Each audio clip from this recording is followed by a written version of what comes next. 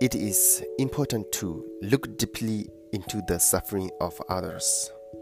Someone whose actions are unkind, whose thoughts are unwholesome, whose speech is unwholesome, is certainly suffering a lot.